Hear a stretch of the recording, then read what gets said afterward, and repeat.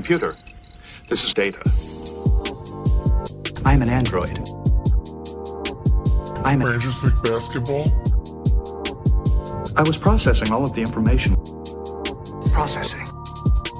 It's one of those idiots who believe in analytics. Rangers basketball. Analytics was crap. Does not compute. Just because you got good stats doesn't mean you're a good team. Hello, and welcome back to the Lakers Exceptionalism podcast. My name is Tom Z, joined as always by Tim, aka Cranches McBasketball. And Tim, this is our first time recording since Anthony Davis re-aggravated his Achilles injury and will be sitting out until the All-Star break. And we kind of wanted to wait until we saw what they would look like without him, at least for a game against the Timberwolves without D'Angelo Russell. So what did you think from the game last night? We won 112-104. It was pretty much a close game throughout, but the Lakers, like most games kind of in the early season, put the pedal to the metal like late third, fourth quarter and separated themselves from a really like discombobulated Minnesota team. Tim, I was cracking up at your breakdown of the defensive rotations in the Denver game and kind of the adjustments that they made to try and stymie LeBron and the Lakers. And so what did the Timberwolves do to do the same? Nothing at all. It was, and like, I mean, they played defense, but like we saw Denver like double teaming in different smart ways and stunting on drives and all these other things. They were leaving THT alone, like really aggressively at different points in time. And like, so like from a game planning standpoint, it was full. They had a lot going on. And then Minnesota ran the same game plan against us that they ran against us last time we played them, that they run against everybody else. And it was too easy. And still the Lakers, it was a close game. So I think it speaks to how important AD is to this team, because this is not a good team we were facing. They were missing a key player. They weren't game planning well.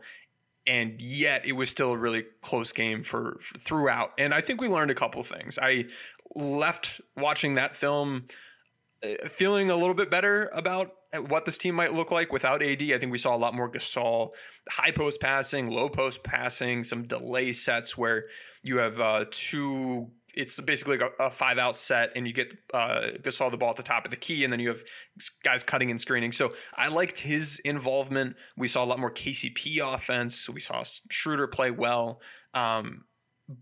But it was one of those games that going into it, I was like, I don't know what we're going to learn today, because Minnesota's not going to challenge us in the ways that I'm looking for growth. It's a completely separate, individual, isolated game, and you got the W. That's what you want. We saw LeBron take on a really heavy load and play well.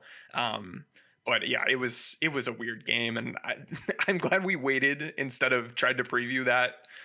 Because I don't know. Minnesota played hard, and my boy Jordan McLaughlin, he had a nice game. Minnesota's best point guard on the roster showed out yesterday. He did 13 points on 5 of 11 shooting, 3 for 4 from 3, a 30% usage, which is kind of hilarious.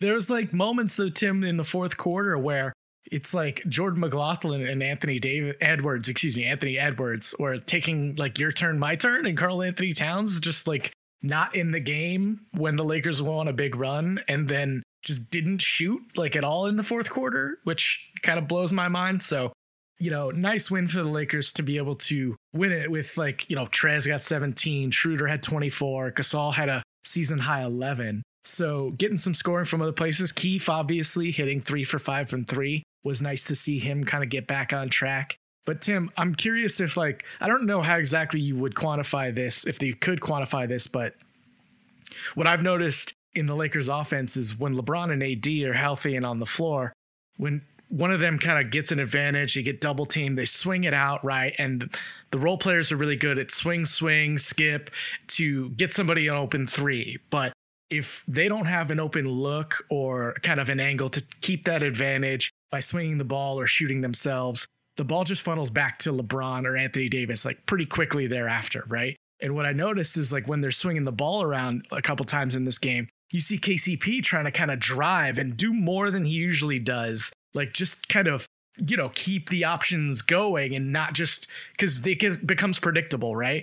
when the teams know like you're either going to shoot or you're going to swing, it becomes predictable, and they can make those rotations a little bit harder. So that's why sometimes like a fake skip, right, is the right pass, and then you just take the shot. But so I just like Wesley Matthews, KCP, Caruso, taking stuff more off the dribble than you've seen usually. Kuzma, them trying to get into the teeth of the defense and then skip out. So it was encouraging in that respect for me to see kind of the other players know they have to put more pressure and be less predictable on like the outside of the 3 range.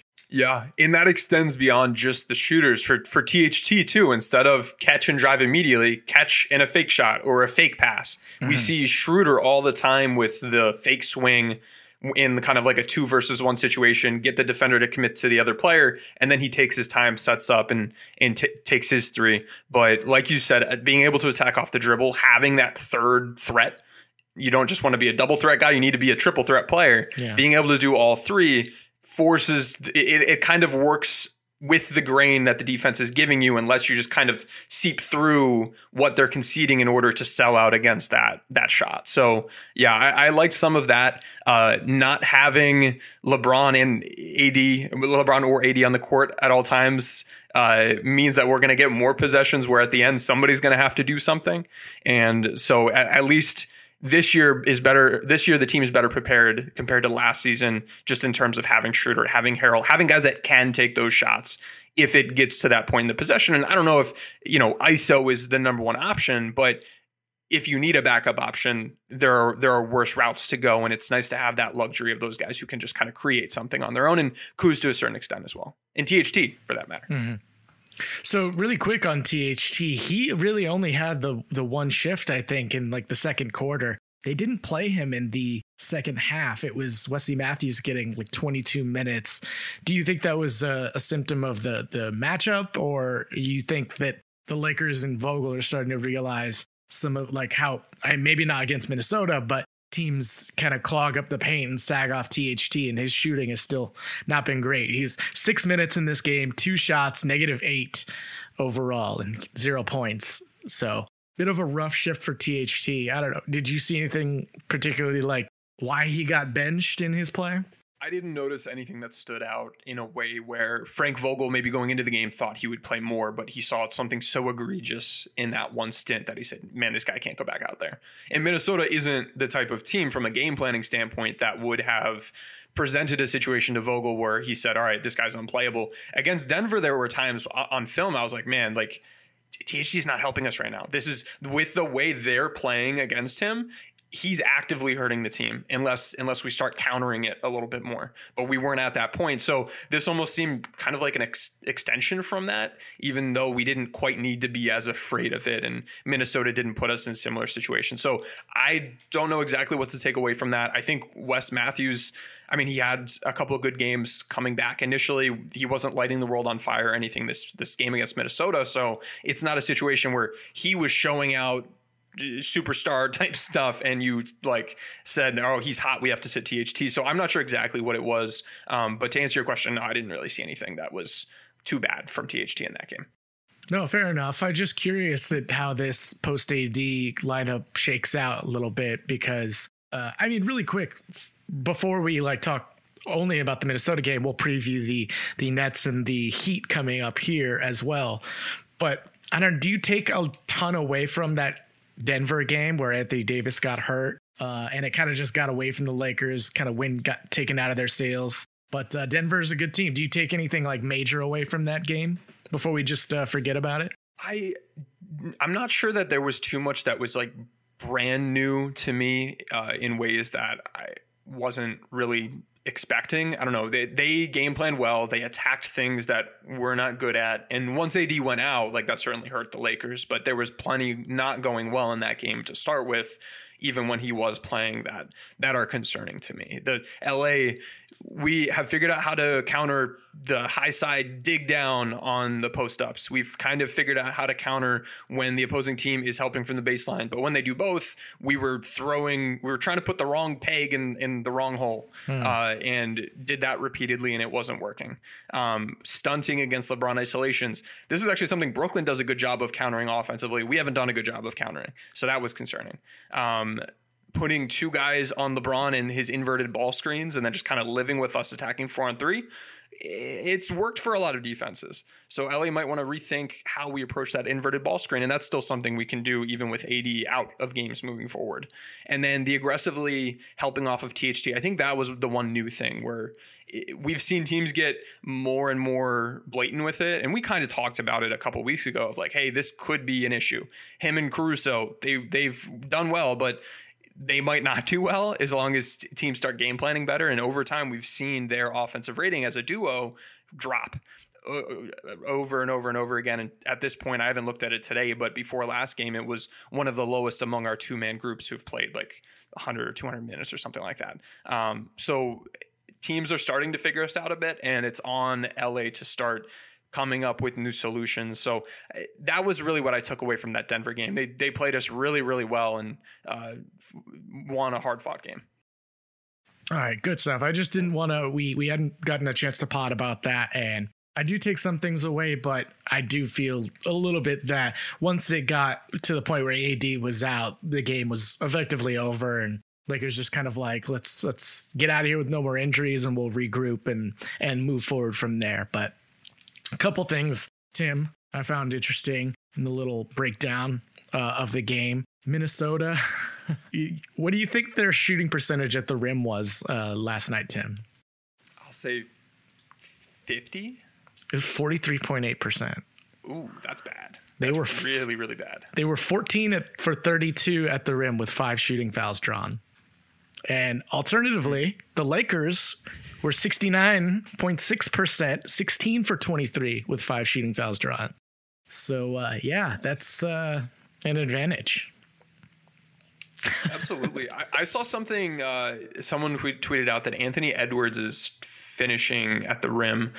When Karl Anthony Towns is playing, it's like 75%. And when he's on the court without Towns, it's like 40% or something like that. Wow. So that's a duo. They haven't played as much together this year as we would love to see, just with injuries and whatnot. But they've got some exciting things to look forward to in the future. This year, they're just not quite all together. Yeah. But that's a really interesting stat that you pointed out. I didn't realize it was that bad. Yeah, no, I mean, and really quick, what did you think about Anthony Edwards' game? I thought he played pretty well. It's still puzzling to me why you're trying to go to him down the stretch, like, you know, to keep a close game close, and you have Karl Anthony Towns on your team, you know, that is basically the most efficient big man, like, you know, from all areas on the court. But give credit to Mark. I thought Mark played him straight up well. He got beat, you know, coming out, and you know, Cat's great at putting the ball on the floor and attacking the rim. But what did you think about Anthony Edwards? Just kind of like generally, no data, just instinct reactions, Tim. I thought he played well. He may not be all that efficient right now. It's not a fantastic situation, but he's going to get a ton of volume. He's flashing the talent. He's showing why he was picked as high as he was picked. And I don't know if he should have been the number 1 pick, but he's certainly a very talented offensive player. He hit that one shot right in LeBron's face, in that ISO situation. So he's done some things that are exciting. He took on some tough defensive matchups. No data. I'm impressed with the kid. He's got plenty of room for growth. He's going to show up really low in our like LeBron ratings and stuff like that this year, but that doesn't mean that he doesn't have a bright future ahead of him. That would be what I'd have to say. I know. I like him. I like his personality. And, you know, weird that he kind of got a bad rap coming out for not loving the game and having a good attitude, because it really seems like he does. So I like him. I'll be keeping my eye on him, but he's the kind of guy that you don't really expect to be like amazing coming into the league right away. They got some stuff to figure out, but good win for the Lakers. Moving on, Tim, we play the Brooklyn Nets tomorrow on Thursday, and it was a really exciting, awesome, like, you know, look forward to possibly a finals matchup, but now it won't have Anthony Davis, and well, at least last night, Kyrie Irving has been missing some time as well. They eked out a win against the Suns last night, 128-124. So the Nets, man, are you optimistic about how the Lakers might be able to match up with them, sans Anthony Davis? I am not. I do not anticipate we're going to win this game. I guess if you were to think on the bright side, Brooklyn, of all the teams, they do not do much helping from the post or from ISO. So if LeBron decides he's going to go post somebody up and it's a pick a defender kind of situation, I think like every defender on this entire roster except for DeAndre Jordan has like a negative defensive impact this season. So he has options. Some guys are better than others. Like KD's not a pushover. They have a couple guys that can defend a little bit, but LeBron, especially against a team that switches a ton, will be able to pick some matchups, ISO or post up, and not see a bunch of extra help. I think Brooklyn, for a team that is weaker from a defensive personnel standpoint, they don't do nearly enough to try to prop up what they could be defensively by playing more aggressively, blitzing and attacking passing lanes. There's some things they don't do that I'm actually surprised with, but they switch a lot on ball. They switch a lot off ball. DeAndre Jordan's going to drop whenever he's involved in something. So we can get a lot of LeBron pick and roll where he's getting open threes against that drop, or he's able to attack in mismatches in ISO. They'll let him do his thing. And that's why this team's so bad defensively. Now offensively, I think we're in trouble. This is a team that about 10, 12 times a game, they're going to isolate. And almost every single one of those times, it's Harden or Kyrie or Kevin Durant. So if Kyrie is out, that's helpful. But those are three guys right there that are scoring above 1.25 points per possession each in isolation. All three of them. Wow. 1.25 points per possession in ISO, generally one of the least efficient play types. If they were a transition offense, they would be the number 1, 2, and 3 transition offenses in the league. Like playing with the numbers, having Harden ISO this year or KD or Kyrie is like having a numbers advantage attacking in transition. It's crazy. So that's going to be troublesome. They do a lot to get switches. It's not just, oh, well, don't switch. You know, there's your answer. They do a lot to force you to switch. So some teams will like auto switch. They'll run these like ball screens, inverted ball screens, and like Phoenix was just giving switches up. I call it auto switching. I think we used to call it soft switching when I was in college. You have to make them fight for those. That'll save you a couple of game. But when they want to, they can. If you're going to catch edge, they'll string that out. If you're going to play drop coverage, they'll penetrate against your big man under control and then back it up, drag him back out, and then isolate. They'll run some Jeff Green inverted pick and roll, the same as we saw with Houston last year. They will run ghost screens and some of those inverted ball screens to try to get some guard or wing guard or big man guard switches. So there's a lot they'll try. It's going to come down to how well the Lakers can defend one-on-one. And I think we have a lot of good one-on-one defenders. I think Kuzma, I think Caruso, I think LeBron, I think Wes Matthews. We have a lot of guys that can defend well. AD's, we're really going to miss him. He would have been very useful in this matchup. Gasol in one-on-one against these guys, I'm worried about. Trez in one-on-one against these guys, I'm worried about. KCP, I think, is someone that in this matchup against like KD or Harden, I worry about him in one-on-one situations. So you can just kind of live with it and see what happens. It may not be great, or you can try to bring some extra help. And we see teams, we saw Phoenix last night. They brought some extra help. They were stunting really, really hard, really aggressively, where it wasn't quite a double team, but they had a guy just like 2 steps back, just kind of waiting for you to try to drive. And if you drove, he would be there, almost like a catch hedge without the ball screen at all. And when you do things like that, what Brooklyn will do to counter that is they'll set pin and flare screens on those stunts, which you just kind of have to fight through and rotate. And I think I'd rather live with sending extra help, them countering it, and then us scrambling to recover than just letting them, just sitting back as a coaching staff and letting them attack an ISO. So that's, I think, what I'm really looking out for from the Lakers defensively. And then offensively, you kind of do the same sort of thing. It's one of those teams where it's like, all right, well, based on how they play defense, you kind of just have to beat them in ISO. You have to beat them in a 1v1 game on both ends of the court, but defensively send help. Offensively, if they're going to switch, slip those, get some rolls. It hurts that we don't have lob threats this year, offensively and defensively as rim protectors. We really don't have much shot blocking at all in this game, honestly, in terms of like guys that can come out of nowhere and block shots. So that's going to hurt. This is another game where Gasol's playmaking can matter a lot. We saw them do that against Minnesota. In this game, if he's attacking from the high post or the perimeter as a passer, and Brooklyn is switching screens, those slips after you set the screen should be open on occasion. So look for plays like that. Look for those slips and those seals to generate offense rather than just every switch turning into like a LeBron isolation.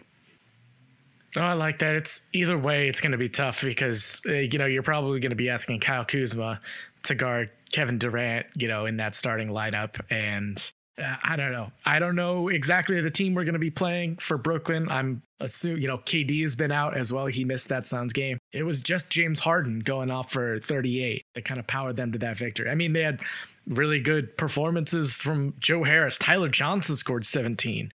Jeff Green has 18. Landry Shamet had 13. So they shot the ball well from three last night, 20 for 40 as a team.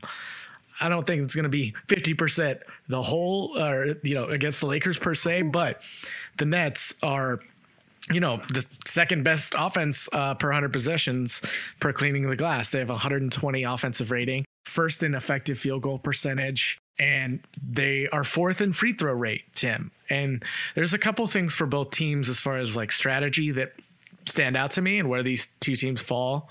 So the Lakers are 25th in percentage of their possessions that end in a turnover. They've been turning the ball over like crazy this year. And the Nets defense don't turn teams over. They're 29th in the league at 12% of their defensive possessions that end in a turnover. So Lakers turn it over a lot. The Nets aren't good at turning teams over. So the Lakers are probably going to make the Nets look better than they are. And getting those guys in transition is even harder to contain them, right? When they're able to get an advantage and keep it and just score in transition. So I'm keeping an eye on that. And the other thing I'm looking at is, and these three superstars, all of them, well, except Kyrie is just okay at drawing fouls. So they have the fourth best free throw rate on offense. And on defense, the Lakers have the fourth best free throw rate. They don't foul very often. So that's kind of like another side of the coin where the Lakers might help themselves at limiting something that and now this is with Anthony Davis for the most part, right? Their defensive statistics. What's going to give there, do you think, on those two kind of like sides of the matchup?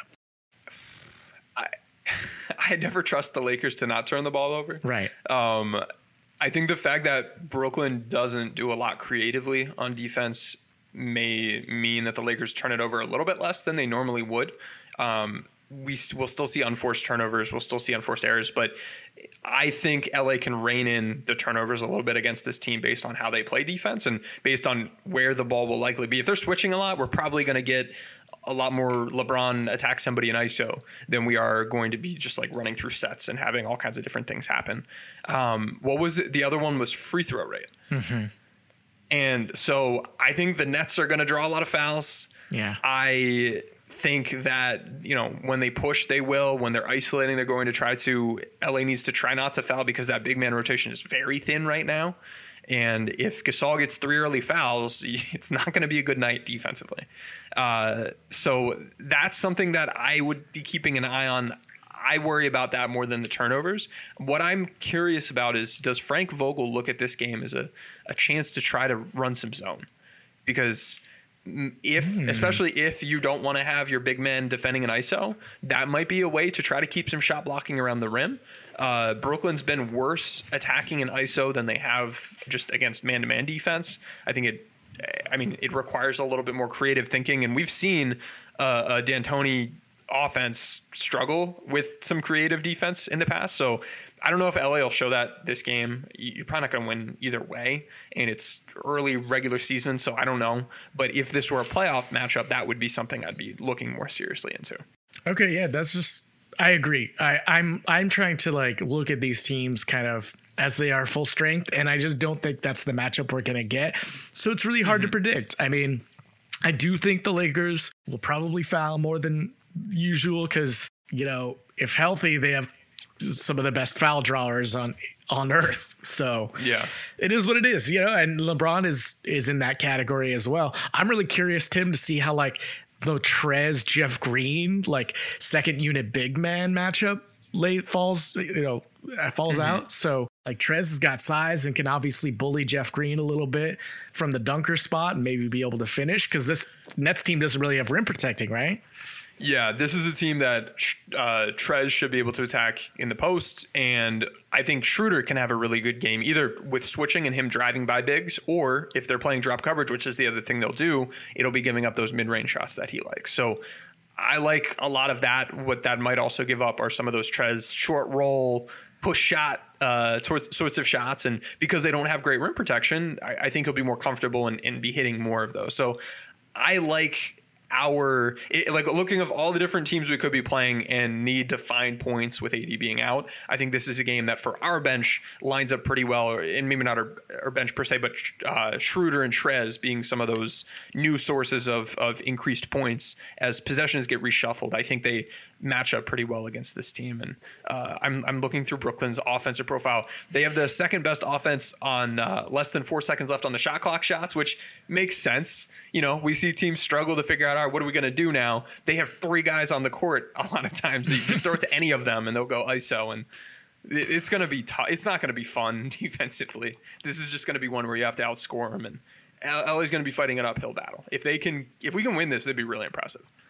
And it's number 1 defense versus the number 2 offense, right? And so something's got to give there. Obviously, the Lakers without their best defensive player, but their defense comes from scheme, and they play as a connected unit, and that is one of their strengths. So, seeing Alex Caruso play the last couple of games, he's looked good. Coming back from a couple of games off, he's going to annoy the shit out of one of Kyrie Irving or James Harden or both, right? And probably same with Schroeder. So I like what Schroeder and Trez and some of the additions provide an advantage for the Lakers against a team like the Nets, where they might not so clearly provide an advantage against some other playoff teams. But against the Nets, yeah, I think those guys change the calculus. Like, do the Lakers with JaVale McGee and Dwight Howard beat the Nets? I don't know, man. I don't know if they have the firepower, like sheer offensive output. Yep. Yeah, that's a good way of putting it. So I don't know. We could keep talking about the Nets, but I'm curious to move on to the finals rematch, Tim. So let's take a quick break here and we'll come back and preview that. We're driven by the search for better. But when it comes to hiring, the best way to search for a candidate isn't to search at all. Don't search, match with Indeed. Indeed is your matching and hiring platform with over 350 million global monthly visitors, according to Indeed data, and a matching engine that helps you find quality candidates fast. Ditch the busy work. Use Indeed for scheduling, screening, and messaging so you can connect with candidates faster. Leveraging over 140 million qualifications and preferences every day, Indeed's matching engine is constantly learning from your preferences, so the more you use Indeed, the better it gets. Join more than 3.5 million businesses worldwide that use Indeed to hire great talent fast. And listeners of this show will get a $75 sponsored job credit to get your jobs more visibility at Indeed.com/Blue Wire. Just go to Indeed.com/Blue Wire right now and support our show by saying that you heard about Indeed on this podcast. That's Indeed.com/Blue Wire. Terms and conditions apply. Need to hire? You need Indeed.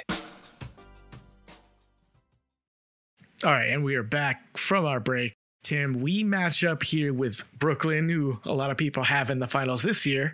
And we also match up with the Heat this week, who we had the finals just yesterday, it seems like. Jeez. But it has been a rough start to the season for the Heat. They stand, as of now, at 11-16. They're 23rd in the league in differential, negative 3.4. 25th in offense, 11th in defense, which you'd expect this team to be good in that department. But they've been shuffling, Butler's missed time, Hero's missed time. A lot of guys have missed time. They are still kind of incorporating, like Bradley's out now. They're still incorporating Harkless and Precious Achua into the lineup. So honestly, I haven't had a chance to watch too many of their games. I think I've seen one this season, Tim. But what's kind of your takeaway for, is this still the same, finals caliber team like this year, you think? Or are they just marred by injuries? I think they're a little bit marred by injuries. I can't give you a great right now they're not. Right now they're not a finals caliber team. Check in 2 months from now and the answer might be a little bit different, but they certainly haven't been performing at that level so far this year. And I haven't gotten a chance to watch a bunch of Miami, but when I was going through some film and looking at some data, they do a lot of interesting things. They do a lot that stands out. They play a lot of zone. The only team that plays more zone than them is Charlotte, and their defense is good. Their man-to-man defense is Their zone defense is very good. And so that's something you got to be ready to attack. So that I believe will be a big point of emphasis for the Lakers in whatever little practice time they have before this game. Gasol in the high posts, passing to cutters, or LeBron, another thing to mention about this, and it's same as last year, when they play their 2-3 zone, they'll put their wing players at the top. Right. And then they'll put their little guys on the back in the wings. So posting up those wings with LeBron makes a lot of sense. That's just conceding a mismatch, or you can try to overload different sides on the perimeter, where you can have like Harrell in the short corner, dump it off to him, and he can be attacking the rim. They have a good shot blocker in Bam Adebayo, so that's something to watch out for. But I think Gasol high post, Harrell short corner, LeBron attacking from the wings, or either of those other two places. I think LA has enough to be able to attack this zone defense as long as they're organized. And against Minnesota, who actually did run some zone, which I was surprised by, we saw the Lakers be pretty organized and attack that in smart ways. So I feel good about that. Another weird thing, well, not weird, but another notable thing that Miami does is they double a lot. So Brooklyn doesn't double. Miami's going to double a lot in the post and in isolation. They're going to send those digs from the high side. They're going to send baseline help. They'll mix it up so it's not the same all the time. So if you're not reading it right, you can be running the wrong counter for the type of defense they're showing you. So that's just smart coaching from them. Nobody doubles more on isolations, and it's similar to the post doubles. They'll send baseline help, or they'll stunt on drives. So it's stuff we've seen before. You just have to be ready to execute, and they'll do those sorts of things. And against the Lakers, that's going to hurt Trez. That's going to hurt LeBron. These are the situations where if we're not ready and we're not running the right counters and executing well, it can get a little bit ugly offensively. So you got to be ready for a lot of weird things that they do. They're a tough team to play against because you have to game plan against the zone, which you don't have to do every day. You have to game plan against ISO doubles and post-up doubles, which you don't have to do every day. And for the Lakers, who do those two things a lot, you've got to be very ready. So in a way, this is going to test us in similar ways that like Denver did, that we struggled with. LA can stand up to that test, but this defense is going to be a challenging one to play against, one of the hardest we've had to game plan against, I think. And we've seen them kind of adjust. They've taken their finals, Tyler Hero starting and continue that and tried to expand some of his game and playmaking and putting him more in charge of the offense. And he's had good spots and bad spots. I have him on my fantasy team, so I do know night in, night out what Tyler Hero is doing. But Tim, I just want to share this. I found this pretty interesting as far as taking threes per cleaning the glass this season. The Heat are top 5 in all corner threes, non-corner threes, all threes, top 5 in frequency. So they take top 5 in the most amount of threes, right? But overall, all threes, they're 25th in the league as a team at 35.6%. So they're shooting a lot of threes, and they're not shooting particularly well. Okay. On the alternative side, they're the best shooting team in the league at the rim, 69.5%. So when they get to the rim, they're going to convert. And they have got, Dragic is good, Bam, Jimmy, obviously when they're healthy, but they only get to the rim 29% of the time, which is 26th in the league. So you're seeing kind of what they do well versus like what they do the most. And there's a divergence there, and maybe they're trying to find their final playoff form and work through the bumps. But, if they're making threes, I'll just say that if they're going to make their threes, the Lakers will be in trouble because they take a lot of them and they generally don't make a ton of them. So if they're shooting 40%, it might be like a huge cause for concern for this team. Yeah. And I would rather live with that given how the Lakers like to defend and know that it's a team that is trying to generate threes than a team that's going to kill us in the paint all the time. Especially given our weaknesses, our strengths. With how they play, and I just pulled up their team 3-point shot making is 15th, so they're going to get about what they should be getting given the shot quality available to them, and completely averages out. Yeah, and they have some guys like Duncan Robinson's like a top 5 3-point shot maker, and then they have other guys that aren't going to be hitting shots all that well. But when you look at their offense, Butler is a guy in the pick and roll that you can just kind of drop against. He hasn't been hitting the pull-ups this year. Hero and Dragic, if we catch edge against them and take away the one thing they're trying to do there, which is those pull-up shots, they shouldn't fare all that well in ball screens. They score a lot and generate a lot of those good shots by attacking drop coverage, collapsing the defense, kicking it out, have smart, one more type passing, and then generating threes. Or a lot from handoffs with Bam Adebayo, which is something that they did last year. It's something they're doing this year. Duncan Robinson is a big beneficiary of those. So it's similar stuff to the finals team. I think we're well set up schematically in a regular season setting to defend a lot of it. Robinson's someone that can just go off with a bunch of threes. Hero's somebody that, like, we gave him so much crap last year in the playoffs, and with Dragic being out, like, he was slotted into a role that made him look really, really poor in the finals. He's gotten better. He is, among all the players in the league, looking at our LeBron impact metric, he has risen, I think it was 10th or 12th most of any player in the league defensively, which was a big weakness of his. He's continuing to get better. I see why Miami fans believe in him. Again, it's going to be a challenging game, but I'm more worried about the game planning on the defensive end than the offensive end. Or I'm sorry, on the offensive end, attacking their defense than defending their offense. I think we have the right scheme, the right players can execute well, even without AD, to be able to defend this team. You just have to watch out for those Bam slips and those short rolls. He's still not quite a short roll playmaker, but he's a good short roll scorer. So the back end rotations, getting over there, tagging that roll man is going to be really, really important this game. Man, yeah, just looking too, like, this team's all over the map. Their defense, they allow the second most shots at the rim, 29% of their shots. The Lakers are going to get a ton of points in the paint, I think, in this matchup, even without Anthony Davis. So what do you think, Tim, in these two matchups? Like, I think 1-1, is I got 3-1 right last week. Nailed it. It's so difficult, such a hot take, but I think I'm going 1-1 here. I'm less optimistic about the Brooklyn matchup. Yeah, I think I'll go 1-1 as well. I think Miami isn't playing up to their peak form just yet, and that bodes well for the Lakers. And I mean, depending on the injury situation with Brooklyn, maybe that's another win you can squeak out. But I think if you leave this week going 1-1 and building off of things, implementing more Gasol playmaking, and that could be a long-term sustainable thing. That doesn't have to be a 80s out, so we need offense kind of thing. If we can use this to push the offense forward and leverage that skill set that we know has been there but just hasn't been tapped into as much, and generate good offense for teammates against man, against a zone, against both of these teams, I think that can be a really positive thing that we leave these couple games thinking. And then attacking switches is the other big concept. Like if I'm looking at like what I'm trying to get out of these games, Gasol playmaking, and then how are we going to attack switches? Is it just, all right, we're going to pull it back out in the ISO with LeBron, or are we going to be slipping those? Are we going to be sealing? With a team like Brooklyn that switches off ball a bunch, you can do different things to seal the screeners and then slip to the rim.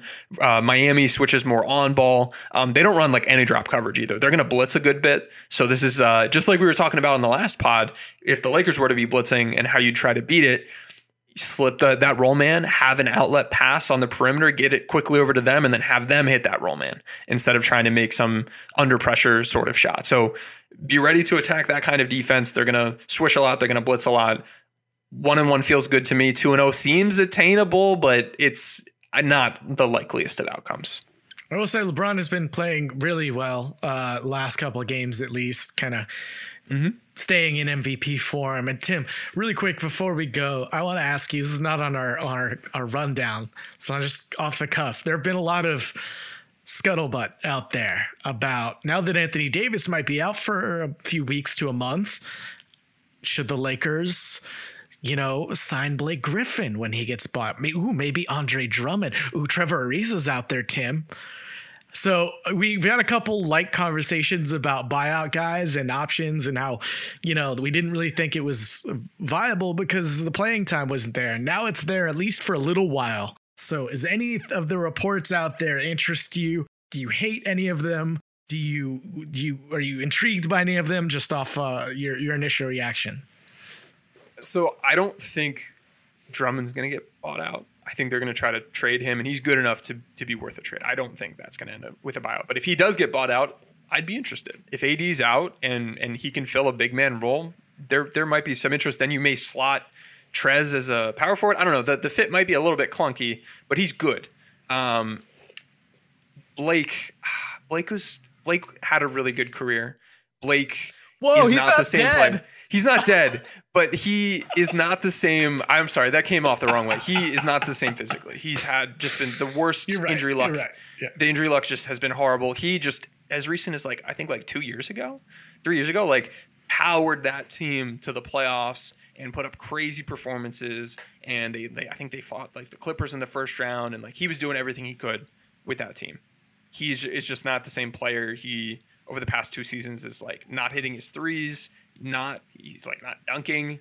He's no longer doing big man stuff. He's running ball screens and spotting up is his offense now. And he's just not that same guy. So I'm not as interested there. And looking at his contract, I don't even know if a buyout is possible with that team, given how much money they'd have to pay him. So I don't know what's going to happen. They don't even have they can't stretch his contract given their cap situation. So I don't think that might happen. And then Ariza, yeah, if he's available, I'll take him. He doesn't fill the AD void, but maybe you slot Kuz or Wes up a little bit more and you play a little bit smaller, but you add another wing 3-and-D type of guy. And I haven't been keeping up with Ariza so far this season, but that's, I think, what you'd be hoping to get with a player like him. And he's good enough that if he's available, I'd go after that. And then if someone else becomes available that's a better fit, maybe you cut Ariza and go for them. But again, LA hard capped. I don't even know when we're able to get a free agent and how much money we're able to spend. I know we had to wait until a certain point. I think it might have been in February though. Yeah. So apparently I think Quinn Cook's contract becomes guaranteed on the 24th. And somewhere around then, so last week of February, the Lakers are able to sign a minimum contract for the rest of the season that falls underneath the hard cap. Gotcha. Yeah. So I don't have the highest of hopes. I don't think there's a perfect fit sort of player. I think you'd be looking for a power forward rather than Drummond. And I don't see that coming up on the buyout market anytime soon, but keep an eye out. Maybe something will fall into our lap. But yeah, I'm not getting too engaged with that stuff because Blake's not the same guy. Drummond's not a great fit, and I don't think he'll get bought out. And I don't know. I think all 3 of those guys have a better chance of being traded than bought out, honestly. There are teams that should be interested. I think Drummond's trying to get his way to the Nets, but they can't trade for that contract. Even with DeAndre Jordan and plus filler, they're not going to give up Joe Harris or something important for Drummond in a season. Mm-hmm. So a buyout's kind of the only way forward, but I think it's possible that one of them or both of them gets bought out. I think it's possible a little more than you. Yes, it's a high dollar amount, but Detroit can make money from it still. They will save money. It depends on how much. I'm not expecting Blake is going to give up $10 million, but if the Pistons can save themselves a couple million, whatever Blake will recoup from the minimum contract, then I think they're happy to do it and just kind of part ways because did you see what Draymond said kind of about the hypocrisy of teams? When Blake got benched, Drummond got benched, but when James Harden asked for a trade and kind of dogs it, he's crucified in the media. But did you see that rant from Draymond? I didn't watch it. I saw some quotes from it, and I think he does have a point in the way that people with situations like this or players leaving just in general, there's such a we go after, not we, but people go after individual players when they aren't happy with their situation and they want to sign somewhere else, even if they're a free agent and have all the right in the world to do so, or if they do try to force a trade, compared to when teams make trades and just completely move people's lives and families and all that stuff. As soon as this, and we go after the Celtics when they do stuff like the Isaiah Thomas thing, but there are situations where teams are doing things that aren't really all that admirable, or they're acting in similar ways. It's not necessarily that it's bad and we should be unhappy about everybody, but that's the game. That's part of it. It's a business. Yes. Yeah. So people, we're in a narrative driven world. People are going to be happy and sad about stuff all the time, but that's just the game. So let's say really quick, and I know we're just kind of going off now. We're not at an hour yet. I'm just kind of BSing, but say the Nets get Andre Drummond and don't lose anything besides a roster spot. And we saw them just add Noah Vonleh and Andre Roberson recently to try and just have another body that, is alive out there. That's not, fucking Chris Chiozza. I know he's a guard, but still, you get my point. Yeah. Does that change your view of the Nets, outlook at all? I think it would help. I would want to see if they're able to harness all of that, because they haven't done a good job so far of optimizing the defensive talent they have available to them. Not that it's good, but they just haven't done schematically the things I would have interest in seeing. So I do think those would help. If they can be like an average defense, I think they become the title favorite. So between, if they can make an addition or two and then still retain their offensive capabilities, yeah, I mean, this is a team that, like, there may be a move away from being the favorite for me over the Lakers, just because of how nuts, like how bonkers this offense is.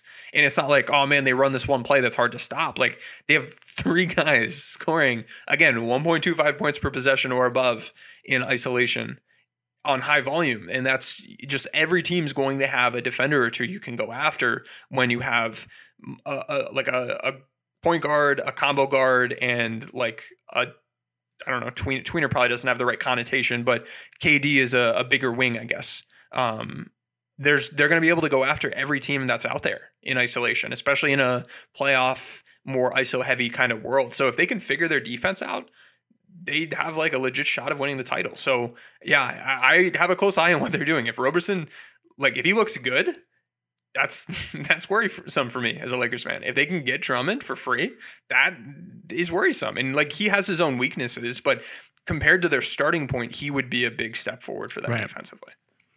Yeah, and it's like what they have offensively could be, one of the best offenses of all time we've seen. So basically, like, their equation to winning is we just have to not be the worst defense of all time, basically. Like, we just don't have to be the absolute worst on one end of the court. And one Andre Drummond might help that. They might just be like 3rd worst in the league, and that might be good enough. Yeah, I mean, if you can put another rim protector kind of guy on this team, and even if they just like run 2-3 zone all the time, I feel like that would be better than what they're doing. Or if they just start aggressively trapping everything and jumping passing lanes. And I don't know. There are things they should be trying. Because if I were them, I'd be thinking right now, like, we cannot squander what we have right now. This offense is too good for us to just kind of sit back and be complacent with our defense being this poor. We have to find a way from a coaching standpoint to spark something and make ourselves a more challenging question. Because right now teams are just putting up crazy numbers against this defense. Yeah, it's really fun to watch. They're an interesting team to watch if you like buckets, but we don't know yet what Steve Nash looks like as a chess player, as an adjuster. We know, obviously, we've got Mike D'Antoni and a lot of experience on that bench, but defensively, do those guys have enough to move the pieces around in the postseason and just hold the levee, just not give up 130 points in regulation every night? Right. I don't know. We'll have to see. We'll have to see what that chess playing looks like. I think one thing that will benefit the Nets more than the Lakers, more than some other teams, is their bench is like not good. Their bench is really bad. And when we go to a playoff environment and they shorten that bench, instead of just like cutting 2 like okay contributors out of the rotation, they're cutting like 2 not good players. And the more percentage of your possessions those 3 guys are going to make up, the better your offense is going to be. So they have further steps they can take on offense. We talked about like Tyler Johnson putting up 17. Like, Tyler Johnson might not play in the playoffs. Like, there are some guys that, they'll take what they can get right now, but realistically, once it comes down to these important games, we're going to see probably a shorter rotation from this team, and it should benefit them much more so than the Lakers cutting like THT or cutting like if the Lakers go down from 9 men to 8 men, they're cutting a good player. If they go from 10 to 9, they're cutting a good player. 11 to 10, they're cutting a good player. And, not all 11 guys have looked good at all points in the season, but these are solid NBA contributors. And I think like Milwaukee, their bench isn't as good as it has been in the past. So them shortening helps them. And the Clippers bench has been bad. So them shortening kind of helps them. So we're in a weird position. Like earlier in the season, it was 3 through 11, the Lakers look great. Yeah. Well, now it's not 3 through 11. It'll be like 3 through 8 or 3 through 9 or like maybe 3 through 7. Like, yeah, it's a shift that negatively impacts us relative to some of the other contending teams. All right, man, I think that's a good place to end it there. One thing I'm just going to promote really quick. You and I are going to hop on the Nick Jaley pod coming out this Monday, and Nick has a slew of Sacramento Kings themed question. That's his team. So we match up with them, actually. We didn't think we did, but apparently it was a game added, I think, because Sacramento had a couple games with Memphis. So like they just kind of added a game quickly before the end of the All-Star, before the All-Star break. So yeah, we're going to hop on, talk Lakers and Kings with Nick. That shall be coming out Monday. But until then, man, let's go Lakers and get some wins. We'll talk to you guys next time.